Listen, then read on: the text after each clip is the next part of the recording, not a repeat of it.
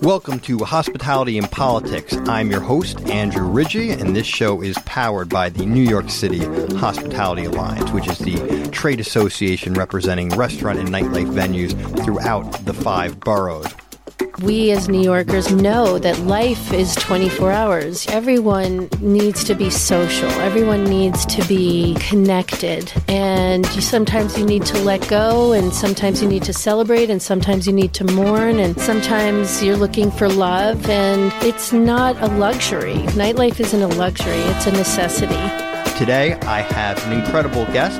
Her name is Arielle Palitz. You may know her as the Nightlife Mayor of New York City, but her formal title is the Senior Executive Director of the New York City Office of Nightlife. We're going to talk about what this title means, what her office does, and why it is so important to the city of New York, our nightlife industry, and our nightlife economy. You should subscribe if you love the show. Wherever you get your podcasts, just search Hospitality and Politics. You should review, share on social media, and please leave a comment if you love what you hear.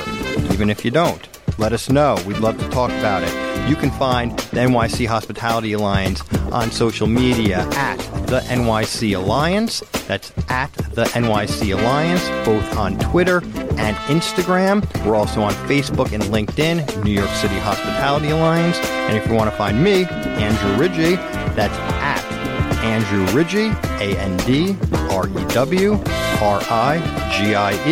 on Twitter or on Instagram at Political Foodie NYC. I am here with a very, very, very special guest. Her name is Arielle Palitz. She is the Senior Executive Director of the Office of Nightlife in New York City. Her position is also colloquially known, is that a word, colloquially? Am I pronouncing that correctly? Colloquially known as the Nightlife Mayor, not Night Mayor, because sometimes it can be construed as saying Nightmare. But she is the Nightlife Mayor, the Senior Executive Director of this incredible Office of Nightlife, and I like to refer to her as Her Nightness. Hello, Arielle. Hello, Andrew Ridgie. So, a quick background. You were appointed to this job by Mayor Bill de Blasio in 2018. This was a result of New York City Council member Raphael Espinal's legislation that established an Office of Nightlife. And for people that don't know what this office is, we will explain that in detail in just a bit. But you are a lifelong New Yorker.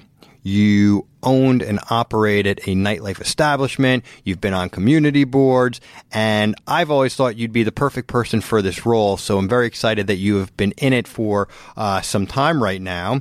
So let's just get into it right now. Like, what was the process like for you when you heard New York City's creating an Office of Nightlife? Why did that ring true with you and you thought, I need this job?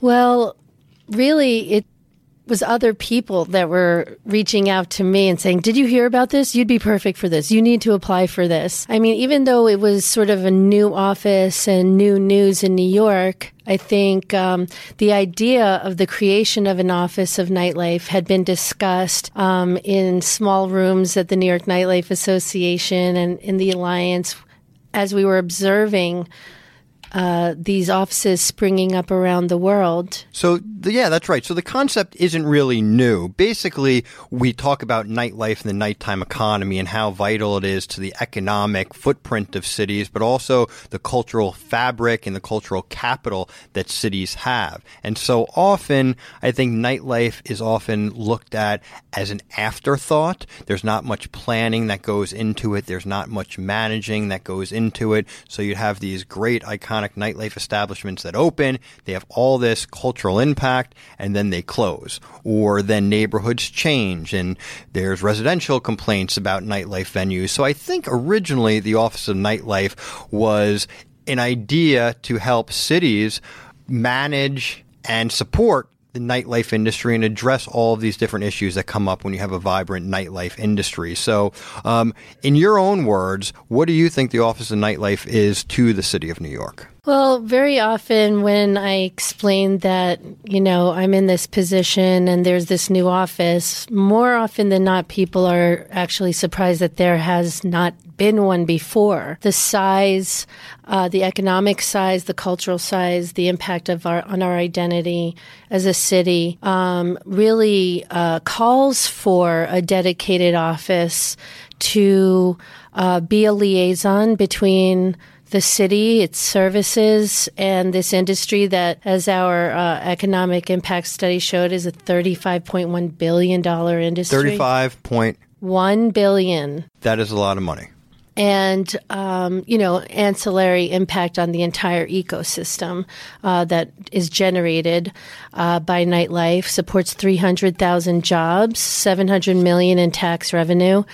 And that's just the numbers. I mean, we as New Yorkers, and I think people all over the world, know that life is 24 hours. You have your work and, your family, but everyone, needs to be social. Everyone needs to be connected, and sometimes you need to let go, and sometimes you need to celebrate, and sometimes you need to mourn, and sometimes you're looking for love, and it's not a luxury. Nightlife isn't a luxury, it's a necessity. And I think a lot of the issues that we have surrounding nightlife, whether it be disproportionate enforcement or lack of respect and appreciation for the industry or quality of life issues, these have all sort of escalated over time because the city in general, and this is global, has historically had a reactive approach rather than a proactive management approach, and seeing this as an asset versus a burden or a cause of problems. A lot of city agencies and city work is based on a daytime model. Monday through Friday, 9 to 5. And nighttime sort of adopts the daytime approach when we know that nightlife have issues and concerns and realities that are very unique to life at night. So we're talking about the other 9 to 5. Yes. That we really need to focus on. Now, I want to get into some of the initiatives that your office has been doing to address all these matters related to nightlife, but I did tease a couple of items when we did the introduction. So I want to talk a little bit about you and why you are relevant in this position. What's your history in nightlife? Well, it does feel like a natural progression of my life in general. Growing up in Manhattan, usually at about 13 years old, I like to say you go from spin the bottle to bottle service, because there's no real in between. As a young teenager in New York, there aren't really that many after school programs and stuff. You sort of just segue into nightlife as a kid. And I just always felt so alive, and I felt New York was really its best at night, the diversity, the music, the energy. And so that's where I always felt right. And I was a promoter in clubs like Tunnel and Mars nightclub. Eventually, I started doing event planning because it was like being a promoter, but in I see you doing air quotes right now. So I went from promoting in clubs to doing event planning. And again, just the sociability and bringing people together, creating a vibe. And eventually that led to the opportunity of opening and operating my own lounge called Sutra on the corner of First and First in the East Village. Tell us, what was Sutra all about? I mean, I know, but for people that don't know, enlighten. Well, it was on the corner of First and First in the East Village. It was the crossroads of not only New York, but in my opinion, the whole universe. And I wanted it to be a representation of the diversity of New York. I wanted it to be hip hop, reggae, rock and roll. And that was what our goal was. It was really an underground, DJ-driven dance lounge. And we really achieved the no drama door policy, come one, come all, good vibe, good music kind of place that a lot of people even yearn for today. People always are bummed that it was gone. But on Tuesdays, we did Toca Tuesdays with Tony Touch. We had Cool Herc, Melly Mel, Kid Capri, Bambaataa, all the greats that were really just from around the way. We wanted to make space for, especially the hip hop community, for so long was really a bad word. Like if you did a hip hop party, like it equated like danger or violence. So what was your experience being a female bar club owner, having a lot of hip hop parties, rock parties, you name it? I mean, it was epic. It was, in looking back, it's almost hard to believe it actually happened.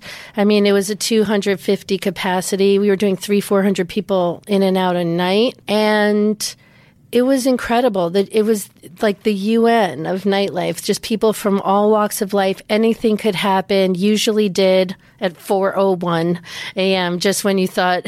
And because 4 a.m. is closing time or when you need to stop selling that's alcohol. That's right. So just when you think it's over, that's when it just starts.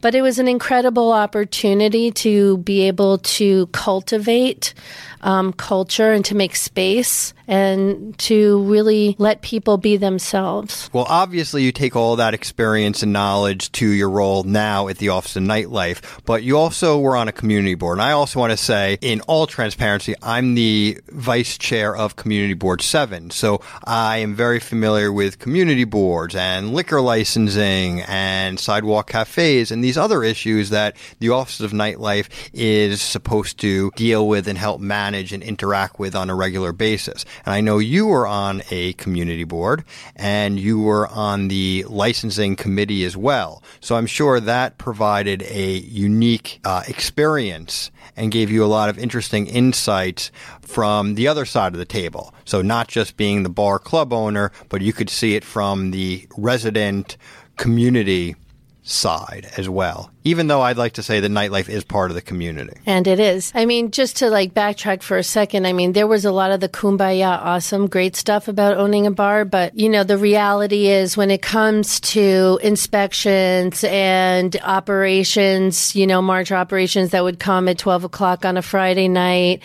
being a primarily, hip hop driven venue with other genres, we had a lot of attention, not always positive. It was very stressful. Basically, anything that you could have gone through, we were nuisance abated. Can you explain what is a nuisance abatement? When you are deemed by the State Liquor Authority and the police to be a nuisance and you get shut down.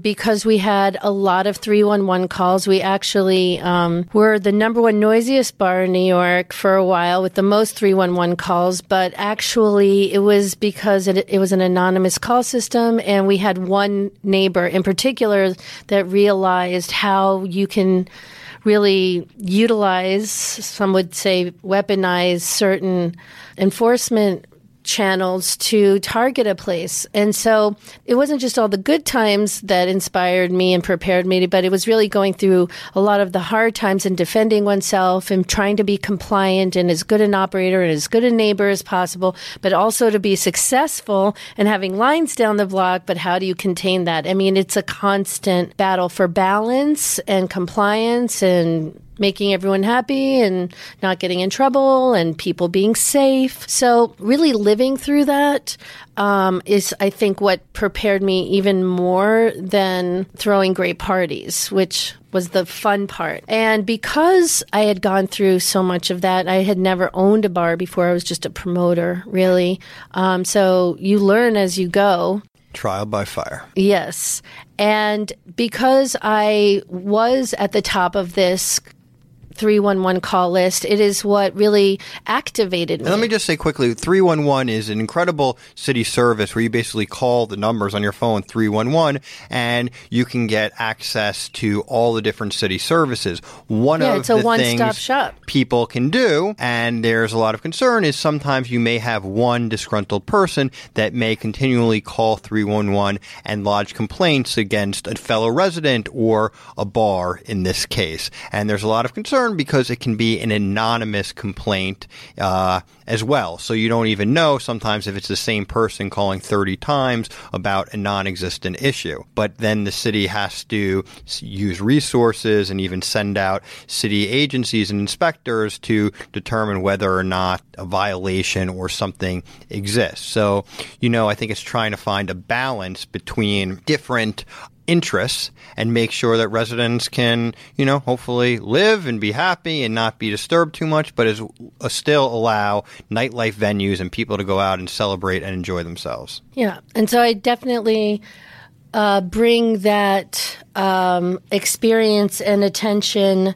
to the table, right? Having lived through that, I think, first of all, I appreciate you saying 311 is a great thing. You can have any kind of problem and any kind of question and just call that number. 311, I think the intention for sound complaints is good, but I think also it is a bit incomplete in the sense that what we're doing at the Office of Nightlife is what we've introduced to that process of what we call the fine line between tolerance and torture that everyone has. What people want is immediate relief. When you feel like that line has crossed and you can't sleep and you call 311 and not the bar, right? Or you don't have a relationship with the bar and now you're waiting and waiting for a response that maybe comes days later. Your frustration, your tension, your feeling of being disrespected comes out, and then it creates a contentious relationship with your neighbor that you may have never even met before. So the Office of Nightlife has introduced this mediation program where if you call us or the bar, we will set up a mediation for communication and compromise. And so that rather than calling 311 or the precinct or your community board or everyone else, you speak with the source. Right? I like to say, just as a joke, like back in the day, if you lived above a loud bar, you'd go down with a bat and come back up with a bottle of wine. You know what I mean? I think humanizing the relationship, humanizing the industry, humanizing the neighbors is a large part of what we do. To come back around to your question about the community board, I was on community board 3 for 6 years on the licensing committee. Some call one of the most notorious community boards. We would have 30, 40 applicants per meeting and be there for 6-7 hours till 2 a.m. And very strong feelings on all sides.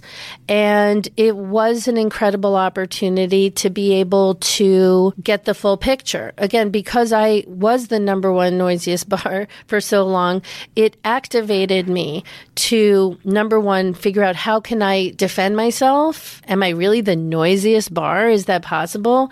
And seeing whether or not bars that were being categorized as bad operators was justifiable through an anonymous call system and not necessarily through summonses. So I love the mediation idea. I think most people, they understand it. People like to go out. They themselves like to go out. But when you have a high concentration of nightlife and residents, just by the nature of that dynamic, there's going to be conflicts that may arise. It might not even be a high concentration. It could just be that one place that you live above. It doesn't matter if there's 10 or none around you. This is a very personal experience. So explain that process to me, because I think mediation is so important because you can bring all the stakeholders together and say, listen, here are the issues, and you can really try to work together to come up with creative solutions to, if not totally eliminate, help mitigate what those different concerns are in a way that is fair and equitable to all the parties. So can you give me the anatomy of mediation through the Office of Nightlife? Sure. Well, first, I'd like to say that I also did get trained in mediation at the New York Peace Institute, which also trained the NYPD neighborhood community officers. So the process is really about bringing all parties together. Sometimes it's a whole building of people and a venue. The community boards will reach out to us, or a NCO officer, or even a venue to say we are having, Usually if it's chronic, right? Like it's been going on for like a year or more, and like the levels of frustration have really hit a critical point, we will always ask when they call, well, have you spoken to the venue directly? Most of the time it's no, which is interesting. So we hear from the neighbor, and then we call the venue and get their perspective on the situation. And then we will ask if they would be open to sitting and meeting with each other to share their experiences and to find ways of compromising and changing, and also being able to have direct communication with each other. I also happen to live above a really loud bar. So you know firsthand. So what's been your experience when you've reached out to the nightlife venue about this mediation? Do they automatically get defensive? Do they embrace it? Because it's something new. I'm sure in a couple of years people will be more familiar with this process, but it must be a unique experience to be a bar owner, get a call from the New York City Office of Nightlife to say, hey, we hear there's been some concerns in the community. We want to bring all the stakeholders together and mediate. And I can imagine there's different reactions, but what's been your experience? Most of the time it's relief. Oh, really? Interesting. Yeah. And what kind of relief? In what way? I would love to meet with them. We've been trying to find out who they are. Again, sometimes because it's anonymous, they don't know until they're being called into the community board for a history of complaint. And I also think that for the neighbors, it's a relief. You know, for people who genuinely want to improve the quality of their life and the quality of being able to run their business, they want a solution. And often through 311 or other measures, it's all about enforcement. I find that people don't always necessarily want to shut down a business, but when you're calling the police and the DOB and the SLA and the community board, this is about summonses and stipulations and sometimes revocation, when all they want is for you to turn it down. I owned a bar for 10 years. I live above a bar, and I personally have a certain level of tolerance when things start shaking around me and my face is vibrating. Like, everybody feels that way. And I think it also comes down to a feeling of respect. I've always said, even like bar fights and neighbor fights, it all comes down to people feeling disrespected. You know, if people feel like I can call that bar and then they respond immediately on a text, because it's not about saying it's going to be turned down forever and it's creating an inaudible situation. It's about responsiveness and about respect and saying, yes, I hear you, I'm sorry, and they bring it down. And then you have a sense of relief and you have a sense of relationship. And we have done this a few times. You know, we have actually over 80 cases of all types of intervention that our office is doing. And the relationship building and the communication and the feeling of respect really does make a big difference. So on the onset, I didn't say this, but the legislation that created the Office of Nightlife also established a 14-member Nightlife Advisory Board, members that are appointed by the mayor and the speaker of the city council. I was one of the appointees, and then I was elected the chair. And we have several duties, one of which is we are going to be developing recommendations for nightlife policies, reforms, support systems, et cetera, et cetera, et cetera. As are we. As is your office as well.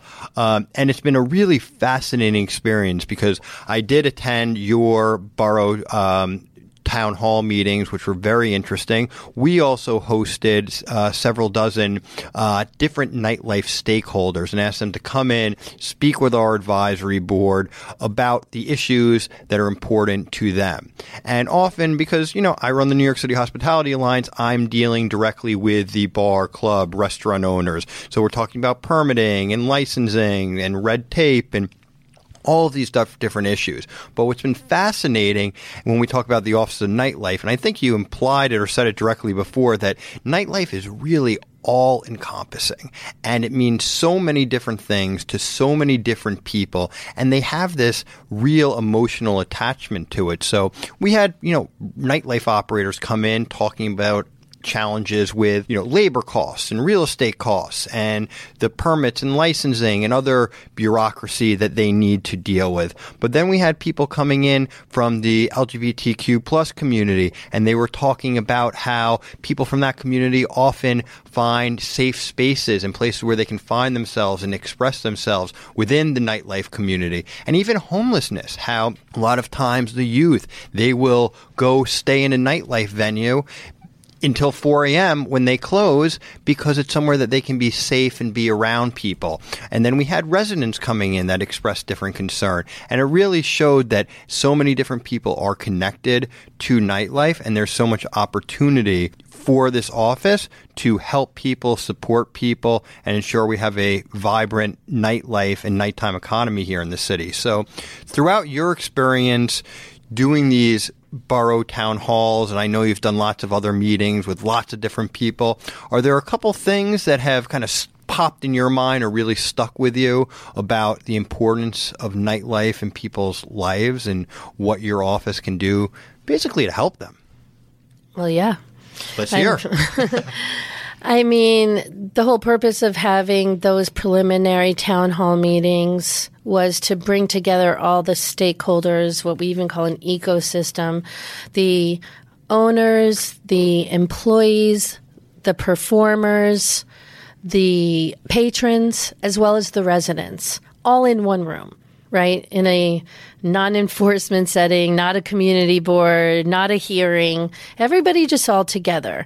And then on stage with me, we had representatives from over 10 agencies, including the State Liquor Authority, Police Department, Fire Department, Health Department, all the agencies that had nightlife oversight, not to really speak, but to listen, and for everybody to listen to each other, and for us to hear what are the most repeated and primary concerns, because it is so vast. How do you even begin to frame it in a way that you can be productive? And so we were able to boil it down to 5 primary priorities, although we do venture outside of that. First, as you mentioned, red tape and regulation, streamlining, working with agencies like Small Business Services with their SB1, working with the Alliance, helping people understand the processes in advance before they open, when they open, and then when they're in a jam, right? If you can't get your certificate of occupancy for 2 years because your landlord is trying to obstruct for whatever reasons they have, they can call us, again, for chronic and consistent problems that don't seem to find a resolution, because we can't play a game of whack-a-mole for every single problem out there. We're not a reporting agency or enforcement agency, but what we're trying to do is find systemic problems that we can find solutions to avoid this reoccurrence. So here's a systemic problem, or a problem that's at least persists. And I know you've been working to try to address it. And recently there was some press that was very positive and some that was somewhat critical. You talk about the neighborhood that you're in, and you're on the Lower East Side, and when there's this high concentration of nightlife venues, there's residents, and you put together the Nightlife Owl Etiquette campaign. Is that the name of it? It's close. I mean, basically, the red tape and regulation is one bucket. Quality of life is another bucket. Harm reduction in safe spaces is another bucket.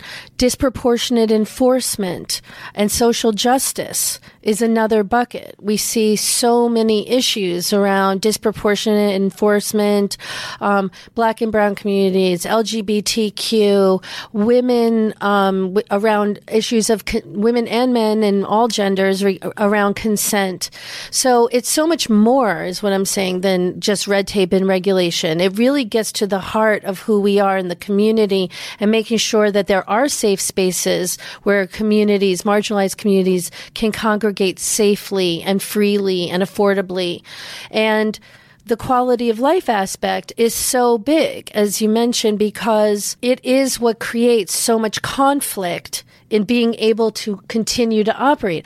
All of the enforcement agencies, police, fire, health, building, state, they're all complaint driven. No complaints. So what are you doing to reduce the complaints? So I mentioned this initiative, which I think by the way, is exactly what this office is supposed to be doing. It is supposed to identify issues that exist and come up with creative solutions to try to eliminate or mitigate whatever the situation is. Systemically, not just for each individual place. And then you need to also be willing to adjust when you find what works, what doesn't work. So you rolled out this what campaign. We called it, because again, I have lived on the Lower East Side for like almost 25 years, owned a business there, was on the community board there, still live there, live above a bar there. I've heard every single complaint that there can be. And at a certain point, you have to say, now what? Right? And so I've had visions back before I had this position of what could we do to make this work, right? The no more bar movement is not necessarily realistic. Bars open and close on a regular basis. People, when they say, well, why don't you just move to Connecticut? That's not a realistic solution, but those are like the only two that really ever seem to come around. So what are the practical solutions? I came up with the Lower East Side Quality of Life Improvement Plan. It is intended to be a pilot, so to speak, in the sense that if we can make it work in the Lower East Side, which has the most concentration of liquor licenses, I think only second to Austin, I think was the last time we checked. If we can make improvements on quality of life and communication and coexisting there, we can do it anywhere. So in this particular area, between Houston and Delancey, down Orchard and Ludlow, these are traditional Lower East Side streets with very narrow, 20-foot wide streets, that 3 lanes of traffic where it's actually just parking on the east and west side and just one narrow lane for all of the cars to go through. Hundreds and thousands of cars every weekend, plus sanitation trucks, plus enforcement vehicles, ambulances, police. So tons of congestion, and that relates or results in noise and... Well, horn honking, and also just general tension, right? When there's horn honking and sirens and people trying to find their Ubers, the congestion and tension together is what people complain about. There's people running around, and there's horn honking, and there's the stress level of the chaos that it creates. In addition to the complaints about sound, there's also the complaints about the remnants of filth, pizza plates, all the garbage that lands all over the street the next morning. I always found that people weren't really complaining about nightlife. They were complaining about the byproducts of nightlife, right? So what are you doing? So what are the exact programs that are part of this So it's a combination of things. Again, back to the idea of proactive management and addressing the issues that are unique to life at night. Traffic and people and sanitation all moves differently at night. So what we did was we looked at these narrow streets with parking on both sides that created congestion, and we said, how about no overnight parking on these 2 narrow streets? It's a 6-block area so that cars can pull over, for hire vehicles, yellow cabs, people can pull over in case there's a cop or an ambulance behind them trying to get through. And then additionally, what we discovered was that the sanitation trucks, the sweeper trucks, were coming through at midnight between 12 and 3 in the middle of business. And so we approached the Department of Transportation as well as the community board for their blessing on changing the parking regulations.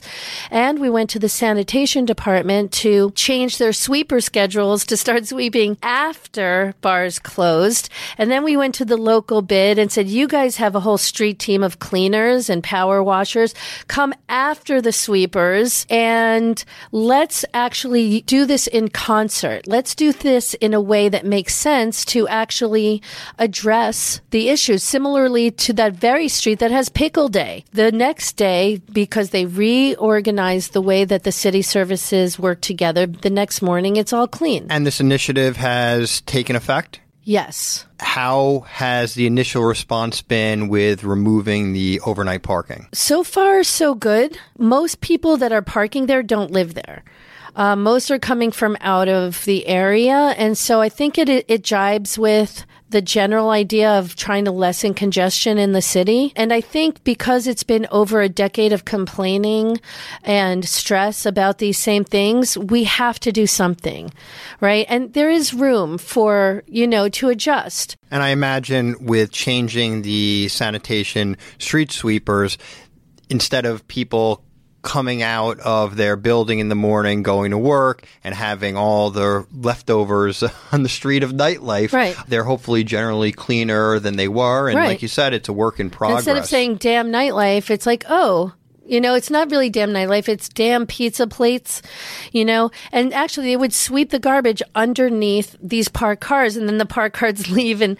But in addition to that, we also added what you mentioned, which was the nightlife owl, nightlife wisdom. Yes, Basically there are these digital kiosks around the city now that have popped up where you can plug your phones in and dial 911, or I don't know what you can do. And they have digital campaigns. So we went to NYC & Co. and we came up with this campaign where we have a little night owl, and it has reminders for people to be cool and act like a New Yorker. Your night out is someone else's night in. # be cool. So it's like a cool public service announcement that hopefully influences people's behavior and at least raises awareness about the different issues that are going on, but doing it in a more playful, fun way. You can put on glitter, just don't litter. And bringing, a certain lightheartedness, because a lot of these are very heavy issues. But what I would want to say overall, the creation of the Office of Nightlife and everything that we're doing is really about a reframing and re-education of the importance of nightlife and what it brings to the city. And I think it's about trying to instill some more respect and appreciation and support in a way that acknowledges all of its contributions. And in the words of the mayor, trying to make the city more fair, we're trying to make nightlife more fair. Nightlife fair for the owners, the workers, the patrons, and the residents. And that's really our main focus. We'll definitely have to have you back on, because I know being a new office and having so much work to do, and just first off to even establish systems and put them into place so your office can operate efficiently is an enormous task. So I want to have you on to talk about future initiatives, how the current initiatives have been working, if you've had to tweak them. But before you go, I just want to talk about the state of nightlife. I know there's been studies showing that there's been a huge decline in live music venues. When you talk to people, they say, well, this nightlife venue's changed, this one is shuttered. What's your opinion about the state of nightlife? Are certain people just nostalgic, and currently there's people that are going out enjoying themselves at some really cool venues, and maybe they're just enjoying themselves in a different way than people were a decade or 2 decades ago? Or is there something that's fundamentally challenged about nightlife in New York City in 2019, almost 2020? Yes. I mean, all of that's true. Things fundamentally change and evolve all the time. People's reminiscence of old New York, which I grew up in, which was amazing. A lot of that cool underground activity was happening because so much was illegal. Being gay in public, the cabaret laws where you couldn't dance, primarily in black and brown venues. There was an underground cool culture because everything was actually underground. So the fact that things are a little bit looser and more above ground means that hopefully there is more human rights and less of a need to be underground, but also maybe a little less fun in that sense. I think just the awareness and understanding that things do change and they're not ever going to be as cool as it was when you were growing up, but also to understand that it's so cool for those who are young and enjoying it now and who have nothing else to compare it to. And I think for a long time, people were saying New York is dead, New York nightlife is dead. Some people even still say that. But there's also a lot of people who are like, wow, there's such a good energy in New York nightlife now. There's so much to do. There's so much diversity of experience. And I think equally, it does have an upturn. I think the creation of the Office of Nightlife in and of itself was a sign that the city respects and appreciates the industry in a new way and is working to support it. I think that the repeal of the cabaret law was also another signal that we do have the right to dance and we do have the right to go out at night, and it isn't a criminal act. And yes, the affordability issue and commercial rents and community boards that also make, decisions on the culture of live music venues and who can play and who can't play. It is an issue. We have to preserve live music venues. New York is a place where live music, culture, rock, punk, hip hop, electronic, we are the birthplace of New York culture. And you have people from all around the world living here, visiting here that want to go out and experience. Exactly. It's worth fighting for. It's worth defending. It's worth protecting. And that's what we hope to be able to do from this position. So last thing. The Office of Nightlife, even that title, Nightlife Mayor, it sounds super fun, super exciting and interesting, but I know when you're in government and, there can be frustrations, there's different challenges. What keeps you going? Like, why do you care about this so much? I mean, it's not about me. It's about New York. It's about New York's soul and culture and economy. And I do it because I love New York and I love nightlife and I love people. And this is who we are. And for so long, it has seemed unfair and an us against them. And to be able to be in the position to be able to raise the profile and to raise the importance of this industry and to make sure it's getting the respect and the services and the fairness it deserves and needs, it's such an incredible opportunity. I'm incredibly grateful. I'm grateful every day.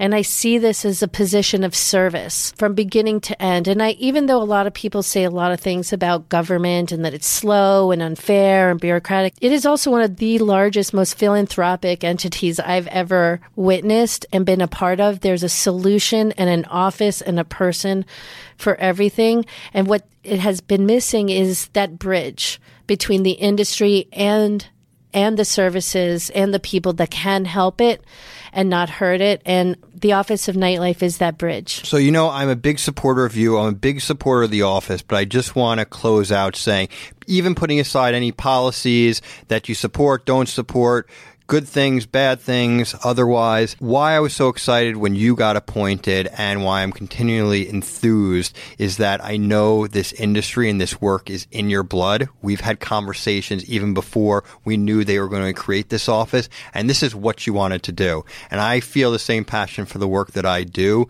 It's almost like you don't know what the hell else you would do if you weren't doing this. And I think when someone can bring that care and that passion to a job, it's critically important, and they will do everything in their power to reach the best outcome for the most people. So I will say the city of New York made a great decision hiring you. I wish you all the best. I look forward to continuing to work with you. And I know where to find you, but if someone wanted to find you, the office, how do they do that? First of all, thank you for that. And I feel equally as enthusiastic about you. It's a mutual admiration club right here. We are brothers in arms. Mm-hmm. The Office of Nightlife is so, exponentially more powerful and helpful because of all the work that you do in the Alliance. I mean, tell me more. It's all true. We do have a phone number, actually. It's 212-974-4055. Can I find you online or something? Our website is nyc.gov/nightlife. We also have our social handles, NYC Nightlife Gov. That's our Instagram and our Facebook. This has been great. We will continue to talk. I definitely encourage anyone who operates any nightlife venue to reach out to the office. I know that you'll do everything you can possibly do to help them. If residents or other people that have some sort of stake in nightlife and the nighttime economy, they should certainly, at a minimum, be familiar with your office and hopefully get engaged. And I will do everything to continue to be an advocate to ensure that both the City Council and the Mayor's office are supportive of this office, because I really, in my heart, believe that it is such a good thing for the city of New York, and I know we both love this place so much.